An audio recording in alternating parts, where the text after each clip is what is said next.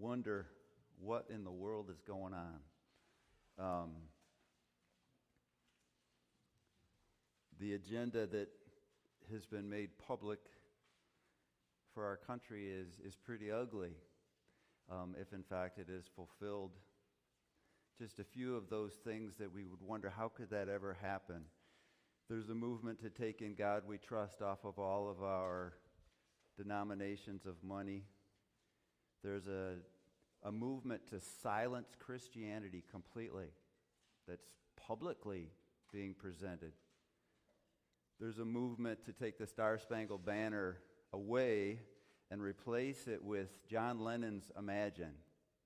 And they're already doing that at sporting events. That song begins, "Imagine if there's no heaven, it's easy if you try." It's an atheistic attack by John Lennon on the God that we were just singing about, and there's a movement for that to be our national anthem. How does that happen? How is that the reality in 2021? You have to back up to see how that happens. How the First Amendment, which is about to be done away with, which says that the government has no authority in a church, has no authority on when they meet, how often they meet, what they can do, has no right to say that they have that authority. If we look at history and we look at what happened, it's actually the church that is giving that authority away to the government. How does a church do that? Well, we have to back up from there to individuals in churches.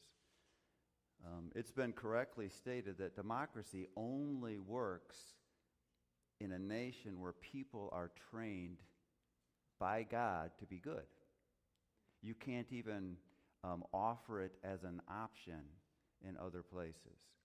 So democracy is failing not because the government system doesn't work or isn't correct. It's failing because of the people it's leading have subtly and slowly turned their backs on God.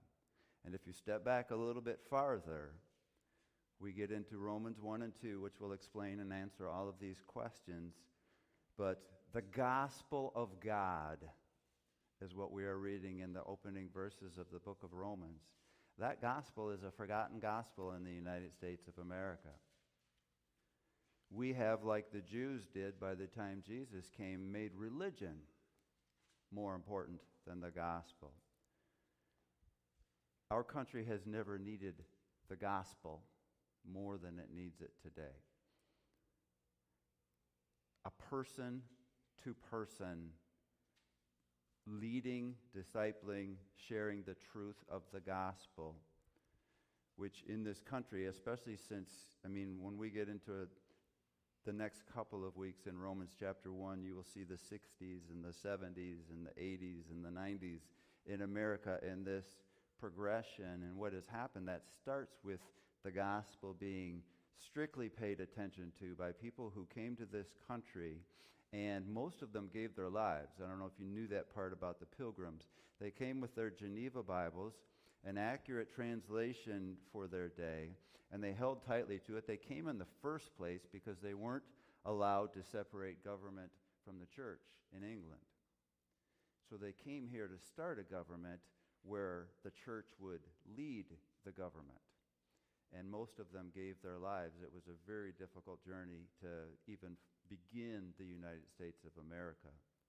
But they held tightly to the gospel, the same gospel that we are reading today that few people in few churches could describe. The invitation to give up my life for his life is the gospel.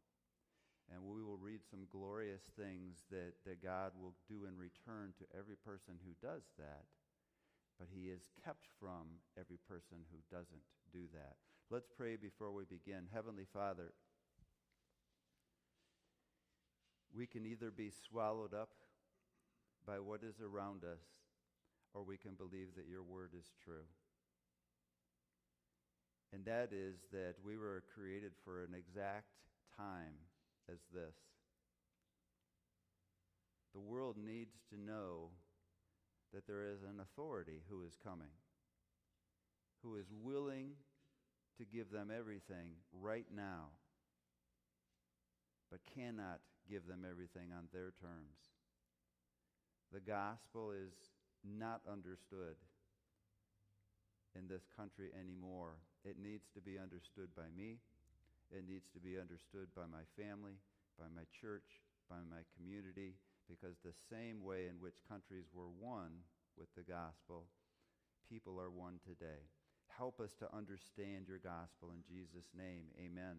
We're going to start out in Romans chapter 1 and verse 1 and kind of review what we looked at last week with just a couple of thoughts. Paul, a servant of Christ Jesus, called to be an apostle and set apart for the gospel of God. The gospel of God in 2021 comes from the lips of Jesus by the power of the Spirit through the pen of the Apostle Paul, and there is no other gospel.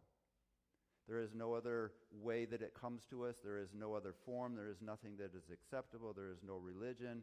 There is what Paul calls in verse 1 of Romans, the gospel of God. And Paul will say by the time we get to chapter 2 that this is called Paul's gospel, not about Paul, but what Paul writes is the only true gospel known to mankind. So he is the servant, Paul is, to Christ, who was the servant before him. He is the apostle, the one sent for the gospel of God. Verse 2, the gospel he promised beforehand through his prophets in the Holy Scriptures regarding his Son, who as to the earthly life was a descendant of David, and who, through the Spirit of holiness, was appointed the Son of God. Unto you a son is given. A child is born, but a son is given, the Son of God, in power, by his resurrection from the dead, Jesus Christ our Lord. Hold your finger there just for a second. Go a couple books to your left to the Gospel of John, chapter 13. Understand what is happening if you would read all of John chapter 13. As far as we can tell, there are 14 individuals in this room. This is the night Jesus would be betrayed. So the Gospel of John is extensive about the last 24 hours of Jesus. Jesus is put before Pilate in chapter 18. He is put on the cross in chapter 19. Chapter 13, 14, 15, 16, 17, and 18 is teaching that Jesus did the night that he was betrayed. And he begins that by taking his disciples into the upper room. The 14 individuals that are there are 12 disciples, Jesus, and Satan. Satan is not omnipresent. When we see Jesus, when he institutes the Last Supper, when he has them in the upper room that night, he tells us in John chapter 13 that Satan is in the room. And at the moment that Judas gets up to leave, Satan possesses. He goes in Judas, just like he will the Antichrist. But what Jesus does in this room, and just the tension that would have been on his shoulders, he knows everything. He knows Satan's in the room. He sees him. He's the only one that can. He knows that Judas is going to betray him, that he's going to be possessed. He knows that no matter how defiantly Peter promises, he's about to deny Jesus 3 times. He knows that all of the apostles in this room are going to run when he is arrested. Knowing all of that, he takes off his cloak, puts a towel around his waist, gets down on his knees, and washes their feet. And it would be an interesting job today to do, but nothing like it was in that day. There were no shoes and socks. There were feet, sandals, and what was ever in the street. And the streets were not traveled by cars, I will just say that. And Jesus is demonstrating to them what it will be like to be a servant. So we just read a couple of verses here in verse 16, after he has washed their feet. Verse 16, very truly I tell you, no servant is greater than his master, nor is a messenger greater than the one who sent him. Now that you know these things, you will be blessed if you do them. He's telling them to serve people, not to govern people, not to have authority over people, but to serve them. So Paul rightly begins the book of Romans, Paul, a servant of Christ Jesus. Jesus was the servant all through the book of Isaiah. He is the servant on the night he was betrayed. He served from day one to the day he was on the cross, and he expects us to do the same. We're reading on in Romans chapter 1, verse 5. Through him we received grace and apostleship, meaning the apostles, to call, and this is the gospel, all Gentiles to obedience that comes from faith for his name's sake. The gospel is a call to obedience that comes from faith. There is no other gospel. There is no, we will see if we read like John chapter 2, there's a place where everybody believes in Jesus, much like we have at altar calls and stadiums and things like that. People say, I believe in Jesus, and then they go on with their lives. So in John chapter 2, it says many believed in Jesus, but Jesus didn't believe in them. They genuinely said, you're the one. This is true, but obedience didn't follow. And Jesus, it says in John chapter 2, knew that about them in advance. He knew what was in their heart. They believed in him, but he didn't believe in them. So the gospel, if we understand it, is verse 5, obedience that comes from faith for his name's sake. It is for him that he calls us. It benefits us greatly, but it is for him. 2 Corinthians 5:15, he died so that those who live would no longer live for themselves, but for him who died for them. He died on the cross. Answer to the question, why did Jesus die? Most common answer, so he could save us from hell. Bible answer, he died so I would no longer live for myself, but live for him. That's why he hung on the cross. Salvation from hell is a part of that, but he died so that we would live our lives for him.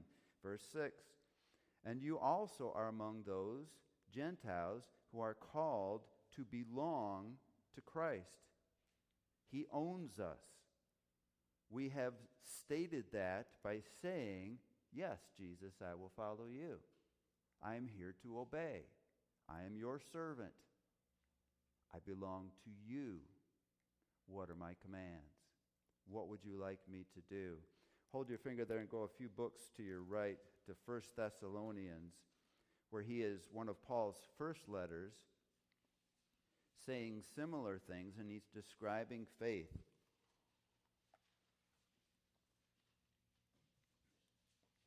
Faith is I know for sure, Hebrews 11:1. The result is obedience. I know for sure who he is, and what he says is true, therefore I obey him. That's the plan of God for every human being.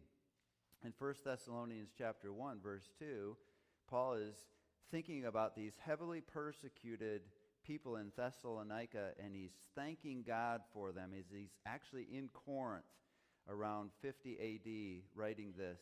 We always thank God for all of you, and we continually mention you in our prayers. We remember before our God the Father your work produced by faith. What does faith do? It produces work. Remember when we read from James chapter 2, faith without deeds is what? It's dead. And someone would argue, well, I have faith, it's just dead faith. Is that your position? Is that where you want to have when you stand before God? Jesus, I always believed in you. You know I do. I just didn't work for you. I would not want to be in that position. Your work produced by faith, your labor prompted by love, that's the option he gives us. I love you. Do you want to love me back?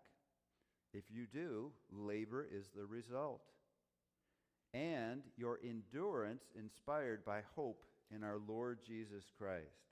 Back to Romans chapter 1. So what he says to Thessalonica is that I'm hearing about you, just like he says in Romans, just like he says in all of his letters, because these are faithful churches. He says to the church in Thessalonica, we go before God, and I thank him every time I pray for you, and I'm grateful because I remember before him that your work produced by faith, your labor prompted by love, and your endurance inspired by hope in the Lord Jesus Christ. In other words, the gospel came to Thessalonica, and it took hold. And the evidence is work, labor, and endurance. That's the only descriptions that we see in the Bible of Christians. It is not our belief, it is our response to what we believe. Acting like God is telling the truth. Verse 7, to all in Rome who are loved by God and called to be his holy people, grace and peace to you from God our Father and from the Lord Jesus Christ. Paul's introduction to this book, his opening of this letter he's sending through a woman named Phoebe to Rome before he gets there. Verse 8, first, I thank my God through Jesus Christ for all of you because your faith is being reported all over the world. What does that mean? That means their obedience is being reported all over the world. If someone says, I have faith, I'm just not active, no one's going to report that. If I have faith that is active, like I said, faith always becomes visible. What I do is what is true for me. It is where my faith is. Work produced faith. Faith leads to that work. It leads to the obedience. Paul is saying, I'm hearing that about you everywhere I go. Verse 9, God whom I serve in my spirit in preaching the gospel of his Son is my witness how constantly I remember you in my prayers at all times. And I pray that now at last, by God's will, the way may be opened for me to come to you. He has never been there. What is happening in Rome while he is writing this? All the Jews have been evicted from the city. Everyone Paul would have known personally that was a Christian in Rome would have been a Jew most likely, and they've all been evicted. And the rising power as Nero is approaching the throne. Nero's form of entertainment was to take Christians and light them on fire while they're alive and line the streets with them so that he could walk among them as they were screaming. That's what's happening in Rome as Paul is about to go there. What is happening in Paul's life? Well, in the meantime, he has been beaten with rods multiple times. He has been flogged like Jesus was in the Passion 5 different times. He has been imprisoned multiple times. He has been pursued and stoned by the Jews. He has been hated by the Gentiles and hunted by the Jews. And he's saying, I can't wait to get there to tell you the gospel. I can't wait to get there. I'm praying that the way would finally be open because Jesus told me at the beginning I would end up in Rome. So in the year leading up to Paul getting to Rome, he is arrested. He is put on trial. The Jews try to assassinate him. He goes before the courts and he appeals to the Roman officials so that Felix and Festus and Agrippa push Paul to Rome. And Paul is headed there, and the world will never be the same after Paul brings the gospel to Rome. Turn in your Bibles to Philippians, a few books to the right, in chapter 1.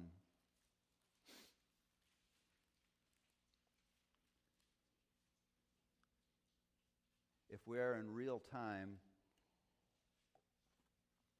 we are in 57 AD as Paul is penning the book of Romans.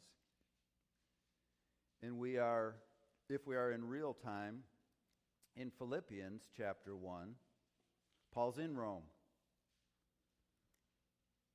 60 to 62 AD, Paul was imprisoned for the first time in Rome for 2 years.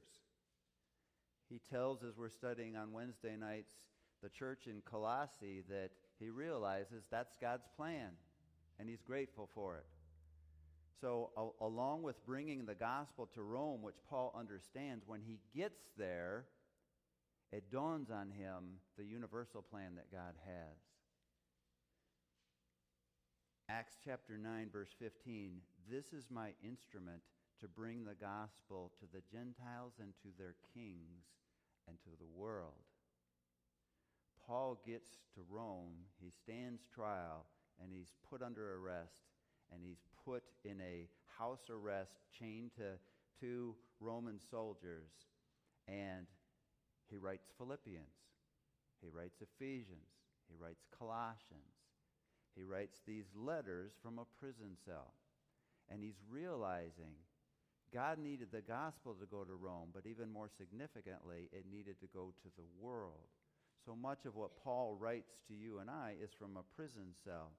Philippi is a church in Macedonia that was heavily persecuted. Paul was heavily persecuted when he went there, and now he's writing a letter back to them, and we pick it up in verse 20 of Philippians chapter 1, and he is appealing to them in the same way he is to Rome. He knows what lies ahead in Rome.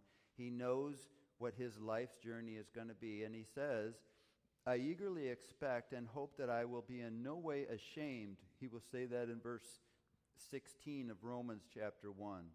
"But will have sufficient courage so that now as always Christ will be exalted in my body, whether in life or in death.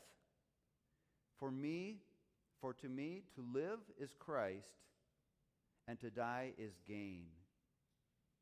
We have a Christianity in America that is self-preserving. That is, what's it going to cost me to use the name of Jesus? What's it going to cost me to go to church? What's it going to cost me to tell the truth and be the truth in a dark world? Paul says, that's not even on my radar. He says, if I go to Rome and they kill me, praise Christ. If I go to Rome and I live, praise Christ. In fact, he's going to, in the next few verses, he's going to say, honestly, with what Paul's been through by this time, I'll take heaven for me, but I'm here for you. Reading on, verse 21 again, for to me to live is Christ, and to die is gain. If I am to go on living in the body, this will mean fruitful labor for me. Yet, what shall I choose? I do not know. I am torn between the two. I desire to depart and be with Christ, which is better by far, better for Paul. But, verse 24, it is more necessary for you that I remain in the body. Convinced of this, I know that I will remain, and I will continue with all of you for your progress and for joy in the faith, so that through my being with you again, your boasting in Christ will abound on account of me. Paul is saying to this church in Philippi, he's saying this from a prison cell. He knows that he's going to be let loose in a little bit. When we read like 2 Timothy, for example, in the book of Hebrews, where Paul is writing on the very last days of his life, he knows he's about to be executed. Here he is saying, I know the Holy Spirit has told me I'm going to live a little bit longer. Not for me. If you're a follower of Jesus Christ and you're alive today, it's not for you. Everything you are endowed with in this lifetime is for others. We will see that a little bit later today in the message. Paul says, I'm not here for me. It would be better for me, Paul says, if I was in the presence of Christ. Paul has seen heaven and he's seen the earth, and he says, I'll take heaven. But, Paul says, because of God's will, I will stay here for your benefit to help you grow. Back to Romans chapter 1.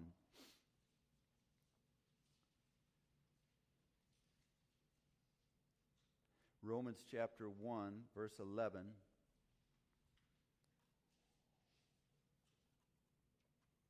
Paul steps into the church aspect of it, and he describes here, and he will describe it chapter 12, chapter 13, chapter 14, and chapter 15 when we get there. The mutual encouragement is the primary reason we go to church. Encouragement to be obedient. Verse 11, I long to see you so that I may impart to you some spiritual gift to make you strong. That is, that you and I may be mutually encouraged by each other's faith. Paul writes these things all the time, things that can only be done person to person. Person to person, in church, among the body. Paul says, when I get to Rome, those of you who are in underground places and those of you who are being persecuted, I long for us to get together. I pray that I may be able to give you something spiritually that will make you strong to be obedient. And I pray that it will be an exchange in both directions, that we will be encouraged. And I pray that the outcome will be that we will both be faithful moving forward. That is the purpose of church. Let's turn to 1 Corinthians chapter 12, just the next book in your Bible.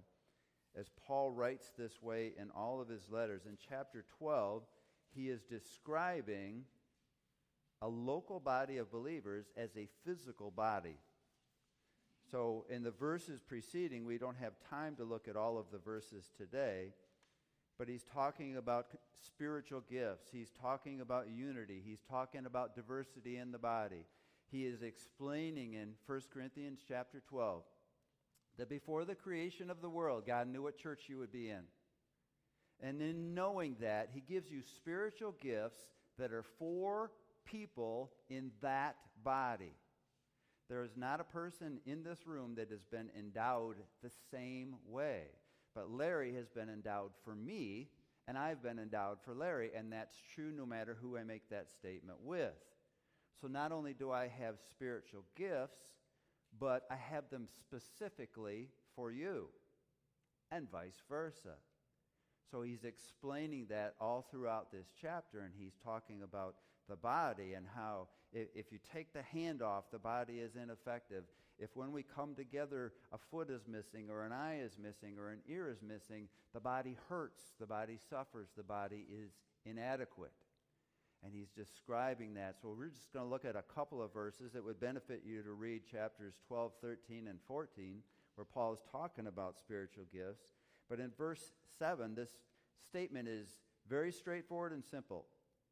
Now to each one, the manifestation of the Spirit is given for the common good. What does that mean? Manifestation, that's a big word. The Holy Spirit demonstrates in you and through you in a unique way. Each person is given a specific way for the Holy Spirit to operate through them. And he will manifest that work through you.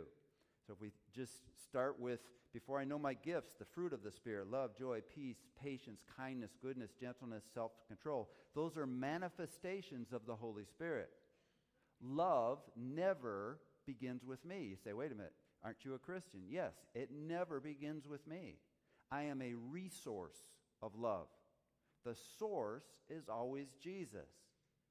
It is distributed by the Holy Spirit. Now he's talking here about spiritual gifts. Mark has been given specific spiritual gifts that are unique to everyone else in this body. And they're for everyone else in this body. And if he is willing to find them and use them, they will benefit everyone else in this body. So he says the manifestation is unique and the purpose is common, for the common good. That means my spiritual gifts aren't for me. They're for you. Your spiritual gifts aren't for you. They're for me. So when you see all of these pictures, the hand and the eye and the foot and all of those things, we begin to understand how we're like a physical body. Imagine going to work tomorrow without one of your hands. Paul is saying, imagine going to church next Sunday without one of your hands. because that manifestation of the Spirit through that person only comes from that person, endowed by the Holy Spirit, to the people in the body, person to person, in person. Manifestation can only happen that way. Let's drop down in this same chapter. Actually, I got 27 in your notes. Let's begin in verse 21 so we grasp more of what Paul is saying here. The eye cannot say to the hand, I don't need you. And the head cannot say to the feet, I don't need you. This is us being bound together. And if someone could say in the church, well, so-and-so wasn't here, but it's no big deal, we don't need them. Paul says you can't say that. Verse 22. On the contrary, those parts of the body that seem to be weaker. Do you feel like the strongest person in the room? Do you feel closer to the weakest person in the room? God is zeroing in on you if that's true. He is focusing in on you. If people are ignoring you, it is not God, Paul is saying here. Verse 23, the parts that we think are less honorable, we treat with special honor. And the parts that are unpresentable are treated with special modesty. While our presentable parts, maybe the people that are recognizable and they're active in the church, those parts, Paul says, need no special treatment. But God has put the body together, giving greater honor to the parts that lacked it. So if you feel you're in the back corner, if you feel, I don't know what I could offer to the church, God is focusing on you. Verse 25, so that there should be no division in the body, but that its parts should have equal concern for each other. If one part suffers, every part suffers with it. If one part is honored, every part rejoices with it. Now you are the body of Christ, and each one of you is a part of it. Turn to Ephesians, just a couple more books to your right. Chapter 4. Ephesians is described as in Christ, or the body of Christ.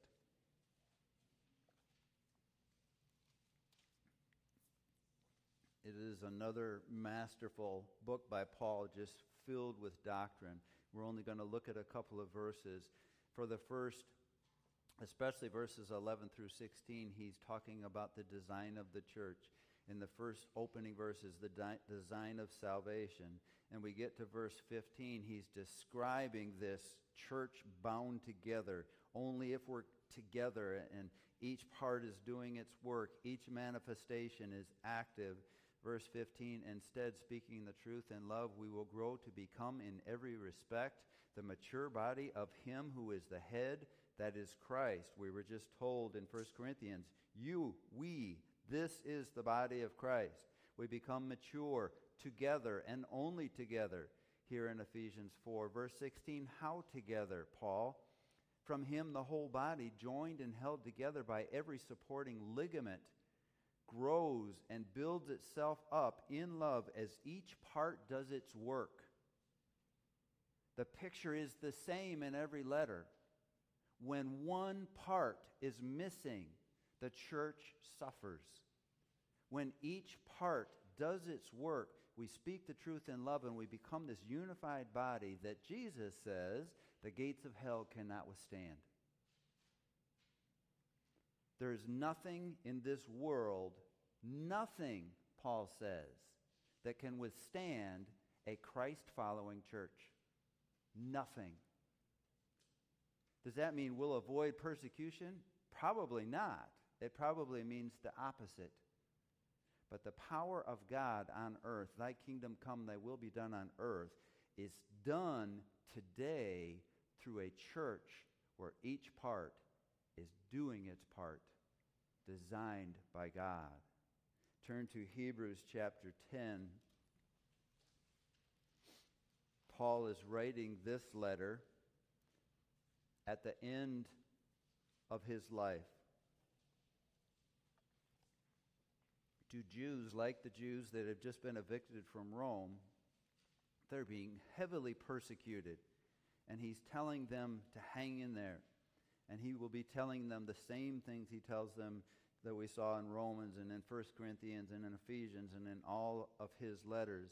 In Hebrews chapter 10, we can begin in verse 19.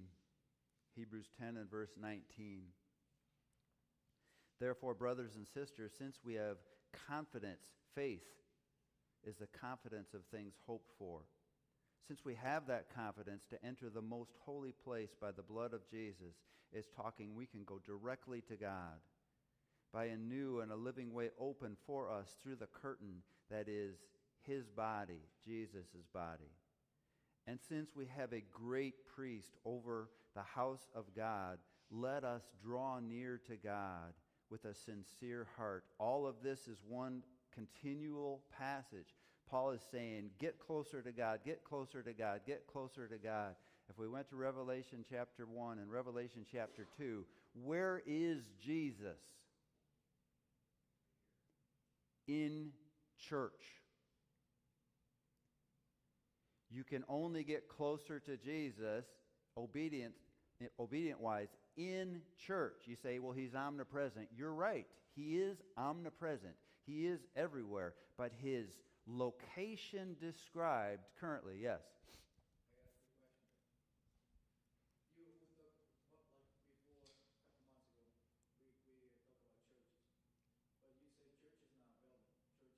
You're exactly right. This building, that's a good point if you didn't hear Alex. We're not talking about this building.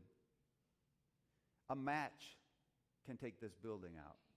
The gates of hell cannot withstand a body of believers.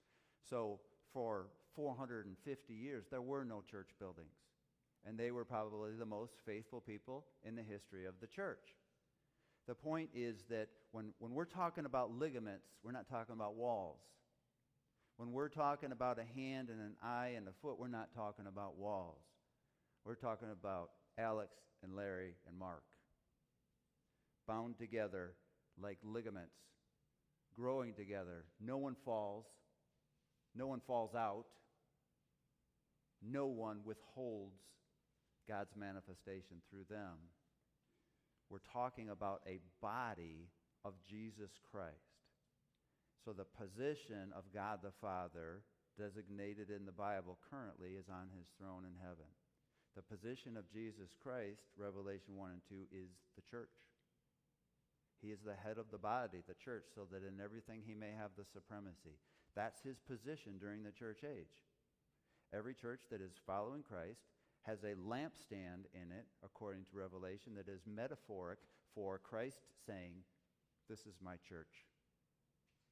And next to that lampstand, he holds the messengers in his hand. And he walks among us. He is walking among us during this service. So he's omnipresent in that it's not just this body. It's everybody that is following Christ. He is among them. Now do you want to be in church? That's where Jesus is. That's what he is saying to these people in Hebrews chapter 10, verse 22. Let us draw near to God with a sincere heart and with full assurance that faith brings. Again, faith brings all these things. Obedience, surrendering to God, having our hearts sprinkled to cleanse us from a guilty conscience, and having our bodies washed with pure water. Let us hold unswervingly to the hope that we profess. For he who promises faithful. How do we hold unswervingly? How do we draw closer to God? Verse 24. Again, all of these places are manifestation, encouragement, mutual encouragement. Verse 24 and 25 is not just the reason to be in church. It's the plan of the church. The plan of the church, the reason we come together, the reason we can't do this through media is because we're here to encourage each other to obey Jesus Christ. That's why we're here. If we leave this place without that concept, we leave this place having not been obedient to what God says. So in verse 24, and let us consider how we may spur one another on towards love and good deeds. Let's contemplate. Let's figure out, how can I encourage you more to follow Christ? How can you encourage me more to follow Christ? Verse 25, not giving up meeting together, as some are in the habit of doing, but encouraging one another, and all the more as you see the day, the rapture approaching. Paul is saying, you've got to do this more and more and more, and he's not saying this to people that live in the United States or anything like the people that live in the United States. He's saying this to people who are, your children may be taken from you if you go to church. Your home may be burnt down. You may be in prison. You may be put in stocks on the street corner. You may be beaten publicly for this. And he's saying, hang in there. Encourage each other. Verse 26, if we deliberately keep on sinning, there are all kinds of sins. But what sin is he talking about here? The same thing. Being faithful, being there, drawing close to God, spurring one another on towards love and good works, again, can only happen person to person, in person. If we deliberately, verse 26, keep on sinning after we have received the knowledge of the truth, which we've just read it, no sacrifice for sins is left, but only fearful expectation of judgment and raging fire that will consume the enemies of God. And the one who rejected the law of Moses died without mercy on the testimony of 2 or 3 witnesses. How much more severely do you think someone deserves to be punished who has trampled the Son of God underfoot? Have you ever heard that described that way? Missing out on fellowshipping, encouraging, and spurring one another on is trampling Jesus under your feet. Ouch. That hurts.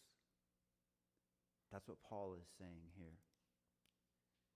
He is saying that when we know what is true and we do something else, we trample the Son of God underfoot, who has treated as an unholy thing the blood of the covenant that sanctified them, and who has insulted the Spirit of grace.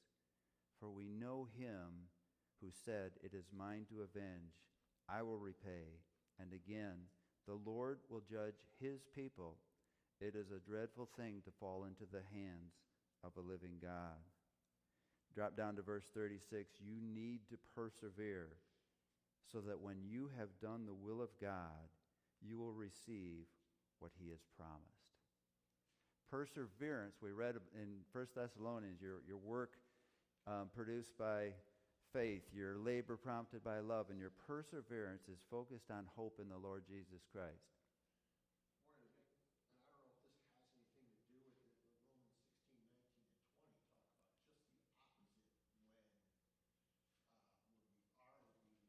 Right. So you're either trampling Jesus Christ under your foot, or you're Yep. crushing Satan underneath your feet. Yep. You're always doing one or the other. Yep. And there's no gray area, there's no middle ground to that. Didn't think your feet were that powerful, right? So what Dave is saying is at the end of Romans in chapter 16, verses 19, 20, it says that when we're obedient, we trample Satan under our feet. Here Paul says when we're disobedient, we trample Christ under our feet. So obedience, drawing near to God, is really important. Perseverance is really important to God. Dependability is probably the greatest ability that God loves in a human being. Let's go back to Romans chapter 1.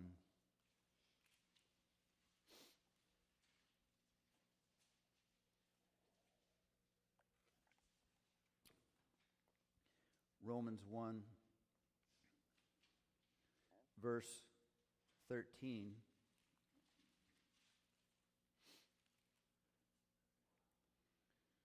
I do not want you to be unaware, brothers and sisters, that I planned many times to come to you, but have been prevented from doing so until now. You can read that through the book of Acts. The Holy Spirit would say, no, Paul, go this way. Now go this way.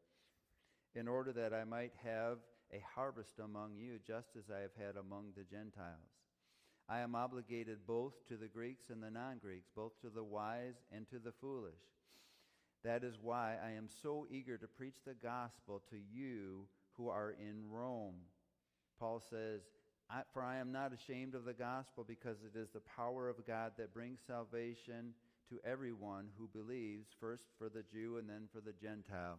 This message, the plan is, I'm going to go to the Jews. The Jews are to reach the world. I know how well they're going to do that. I know how much they're going to fail. So then I'm going to use the Apostle Paul and the Jews who are faithful to reach the Gentiles, to reach the entire world.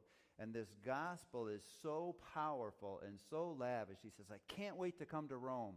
I've wanted to many times. Turn to Ephesians chapter 1, as I'm going to try to stay out of the way and just read some of these things that Paul is, as we look at the progression of the gospel quickly in a few verses. In Ephesians chapter 1.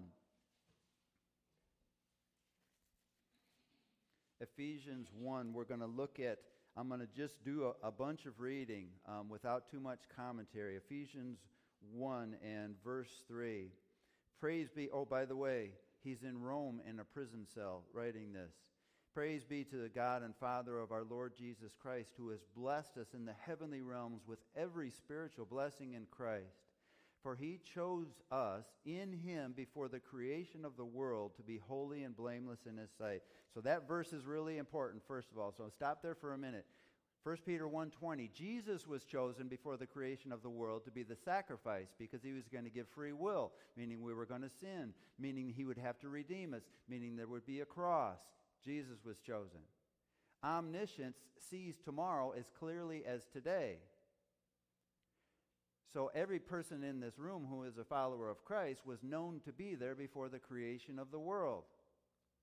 Everything that takes a person from separated to God to in the presence of God is only found in Jesus Christ.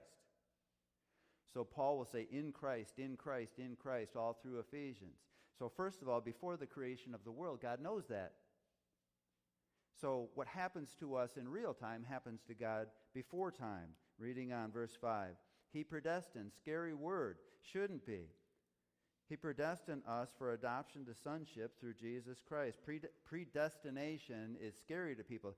He decided who could be saved. And no, that's not predestination. Foreknowledge always comes first. I knew you would believe in my Son, and I've predetermined what the result would be. So what the result of our decision will be has been predetermined. What isn't predetermined is foreknowledge, whether we will believe or not believe. Reading on, verse 7. In him, in Jesus Christ, we have redemption through his blood, the forgiveness of sins, in accordance with the riches of God's grace that he lavished on us with all wisdom and understanding. He made known to us the mystery of his will according to his good pleasure. Isn't it awesome that it pleases him to save us from our sins and to bring us to obedience and to allow us to work for him, which he purposed in Christ. Verse 10, to be put into effect when the times reach their fulfillment. In God's eyes, in his mind, already happened. In real time, the day that you decided to follow Christ, the day that I decided to follow Christ, to bring unity to all things in heaven and on earth under Christ. Verse 11, speaking to the Jews, first for the Jew, second for the Gentile. We'll read that. We just read that in verse 16 of Romans 1.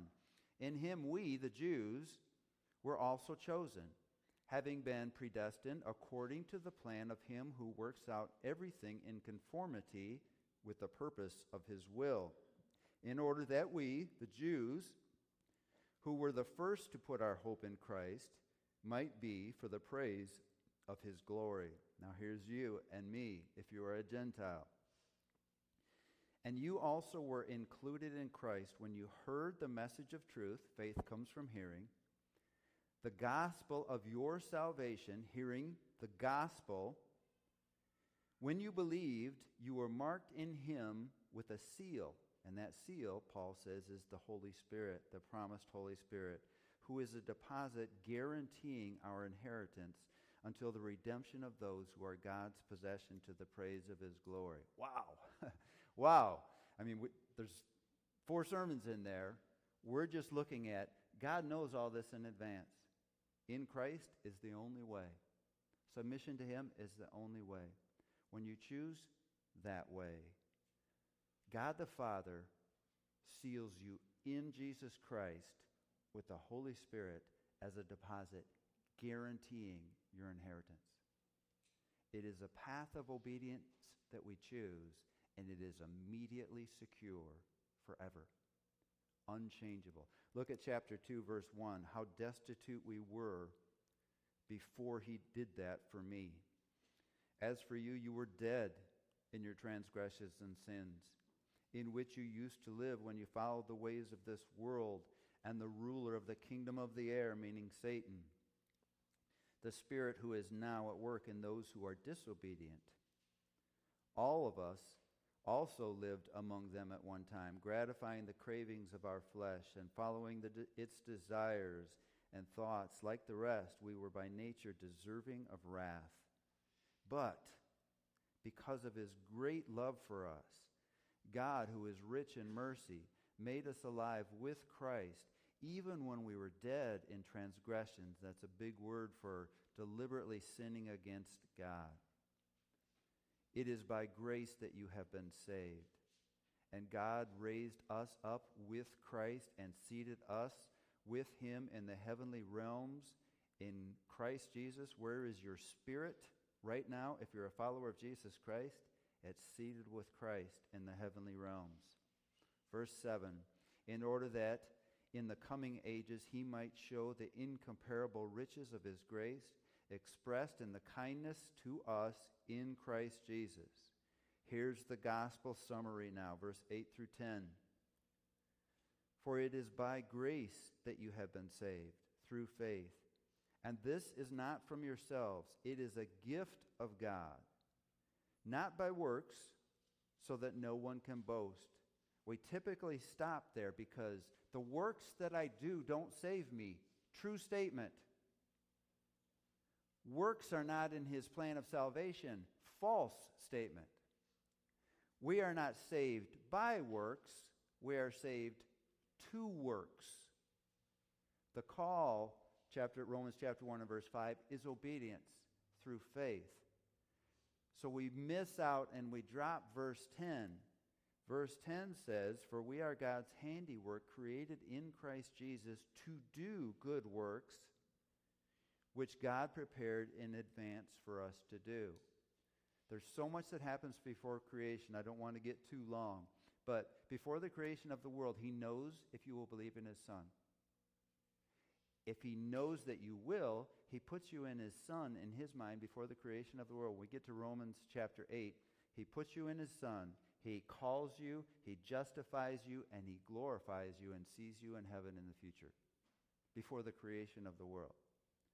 And he equips us and endows us, as I said earlier, with a manifestation for the common good in the church that you're in. He specifically designs us, and then he maps out a life from that moment to our last breath. And that's what he created us for. That's why Jesus died on the cross. It is not more than we originally thought. It is significantly more than we originally thought. Go back to Romans chapter 1.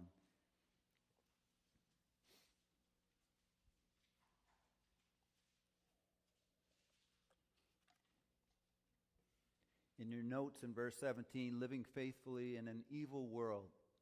So how do I do this now? You're not the first and you won't be the last person to ask that question. In verse 17, Paul says, for in the gospel, the righteousness of God is revealed. A righteousness that is by faith from first to last.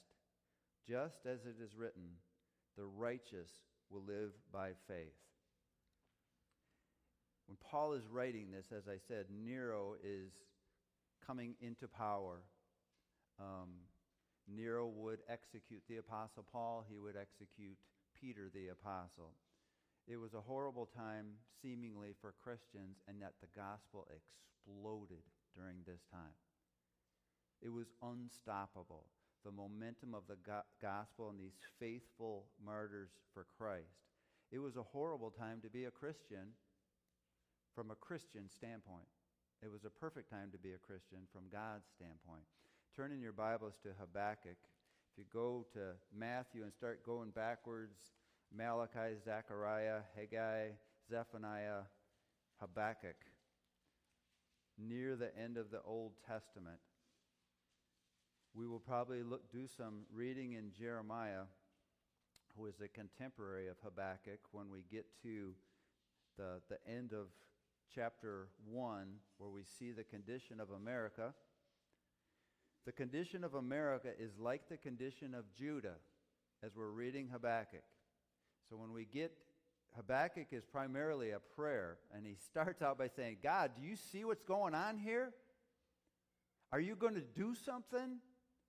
Look at my people. Lord, please bring us around. Please bring this nation back.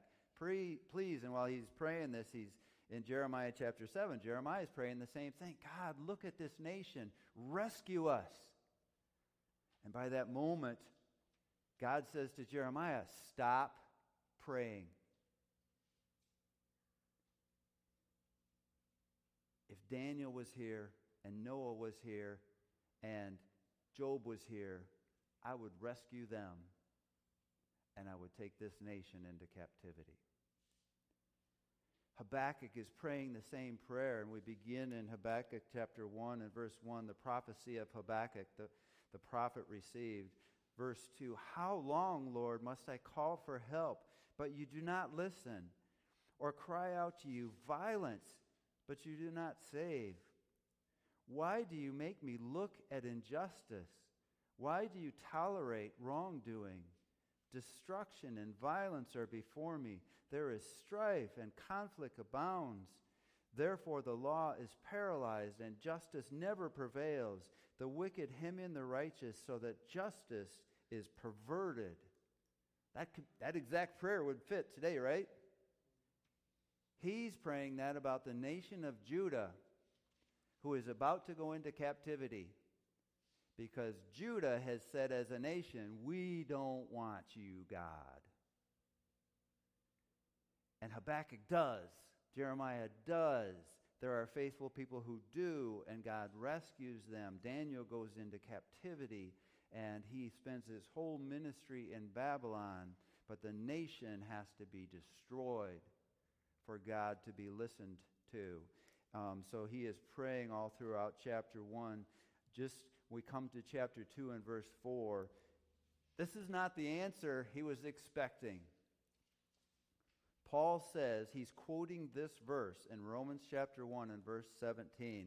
The righteousness of God is being revealed, and it's righteousness that comes to the Jew and then to the Gentile, and it's powerful. And then he says, the just will live by their faith. And he's quoting this verse. And he is saying, God is saying to Habakkuk, why don't you do something, God? Why don't you deliver us? Why don't you see this injustice? Why don't you make things right? The nation has turned its back on God, and God says to Habakkuk in verse 4, the enemy is puffed up. His desire is not upright, but the righteous person will live by his faithfulness. If I go to God before me with all that is going on in this country, that's his answer to me. If you personalize this, God, look at this country. Think of all the people who paid for those stripes on that flag and those stars, and look what's happening now. What's your answer, God? Jim, be faithful. That's his answer. Habakkuk gets it, and he closes all of chapter 3 as a prayer. Pick it up in verse 17.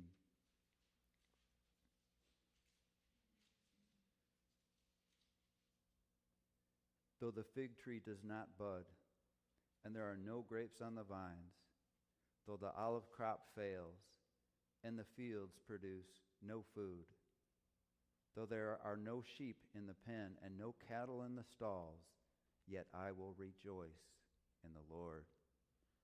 I will be joyful in God my Savior. The sovereign Lord is my strength. He makes my feet like the feet of a deer. He enables me to tread on the heights. He gets the message. The message he gets is twofold. I'm God. Be faithful. And he gets it enough to say, okay, God, I understand. No matter what I see here, no matter what fears attack me, you are God, and I will rejoice. Heavenly Father, thank you for the promise to Habakkuk that we need to hear today. Thank you for the gospel. As we move forward and we see in the next verses both the wrath of God and the universal love and desire for everyone to have those lavished, indescribable gifts that Paul described in Ephesians 1 for every human being who will ever live. Help us to understand how important it is to be faithful in a world that is dark. In Jesus' name, amen.